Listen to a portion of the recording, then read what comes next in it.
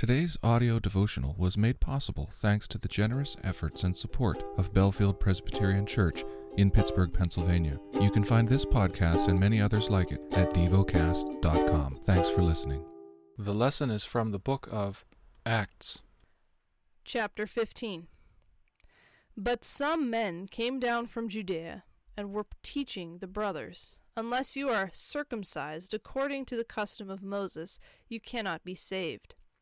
And after Paul and Barnabas had no small dissension and debate with them, Paul and Barnabas and some of the others were appointed to go up to Jerusalem to the apostles and the elders about this question. So, being sent on their way by the church, they passed through both Phoenicia and Samaria, describing in detail the conversion of the Gentiles, and brought great joy to all the brothers. When they came to Jerusalem, they were welcomed by the church and the apostles and the elders, and they declared all that God had done with them. But some believers who belonged to the party of the Pharisees rose up and said, "It is necessary to circumcise them and to order them to keep the law of Moses." The apostles and the elders were gathered together to consider this matter. And after there had been much debate, Peter stood up and said to them, "Brothers, you know that in the early days God made a choice among you, that by my mouth the Gentiles should hear the word of the gospel and believe. And God, who knows the heart, bore witness to them, by giving them the Holy Spirit, just as he did to us. And he made no distinction between us and them, having cleansed their hearts by faith.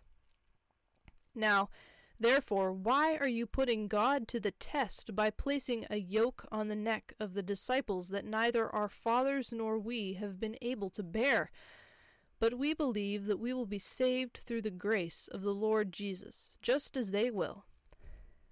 And all the assembly fell silent, and they listened to Barnabas and Paul as they related what signs and wonders God had done through them among the Gentiles. After they finished speaking, James replied, "Brothers, listen to me. Simeon has related how God first visited the Gentiles, to take from them a people for his name. And with this the words of the prophets agree, just as it is written, 'After this I will return, and I will rebuild the tent of David that has fallen. I will rebuild its ruins, and I will restore it, that the remnant of mankind may seek the Lord, and all the Gentiles who are called by my name, says the Lord, who makes these things known from of old.' Therefore my judgment is that we should not trouble those of the Gentiles who turn to God, but should write to them to abstain from the things polluted by idols, and from sexual immorality, and from what has been strangled, and from blood. For from ancient generations Moses has had in every city those who proclaim him, for he is read every Sabbath in the synagogues." Then it seemed good to the apostles and the elders with the whole church to choose men from among them and send them to Antioch with Paul and Barnabas. They sent Judas, called Barsabbas, and Silas, leading men among the brothers, with the following letter. The brothers, both the apostles and the elders, to the brothers who are of the Gentiles in Antioch and Syria and Cilicia, greetings. Since we have heard that some persons have gone out from us and troubled you with words, unsettling your minds, although we gave them no instructions, it has seemed good to us, having come to one accord, to choose men and send them to you with our beloved Barnabas and Paul, men who have risked their lives for the sake of our Lord Jesus Christ. We have therefore sent Judas and Silas, who themselves will tell you the same things by word of mouth. For it has seemed good to the Holy Spirit and to us to lay on you no greater burden than these requirements, that you abstain from what has been sacrificed to idols, and from blood, and from what has been strangled, and from sexual immorality. For if you keep yourselves from these, you will do well. Farewell." So when they were sent off, they went down to Antioch, and having gathered the congregation together, they delivered the letter. And when they had read it, they rejoiced because of its encouragement. And Judas and Silas, who were themselves prophets, encouraged and strengthened the brothers with many words. And after they had spent some time, they were sent off in peace by the brothers to those who had sent them.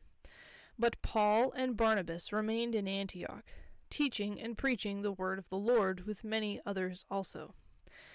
And after some days Paul said to Barnabas, "Let us return and visit the brothers in every city where we proclaimed the word of the Lord, and see how they are." Now Barnabas wanted to take with them John called Mark, but Paul thought best not to take with them one who had withdrawn from them in Pamphylia and had not gone with them to the work. And there arose a sharp disagreement, so that they were separated from each other. Barnabas took Mark with him and sailed away to Cyprus, but Paul chose Silas and departed, having been commended by the brothers to the grace of the Lord. And he went through Syria and Cilicia, strengthening the churches. Meditate and dwell on what you're paying attention to in God's Word. How has it connected with your heart or mind?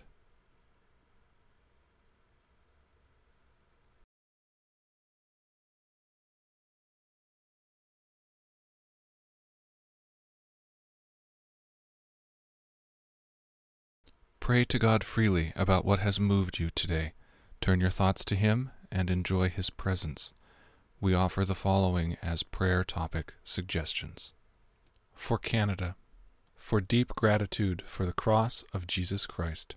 Thank you for listening to Devocast.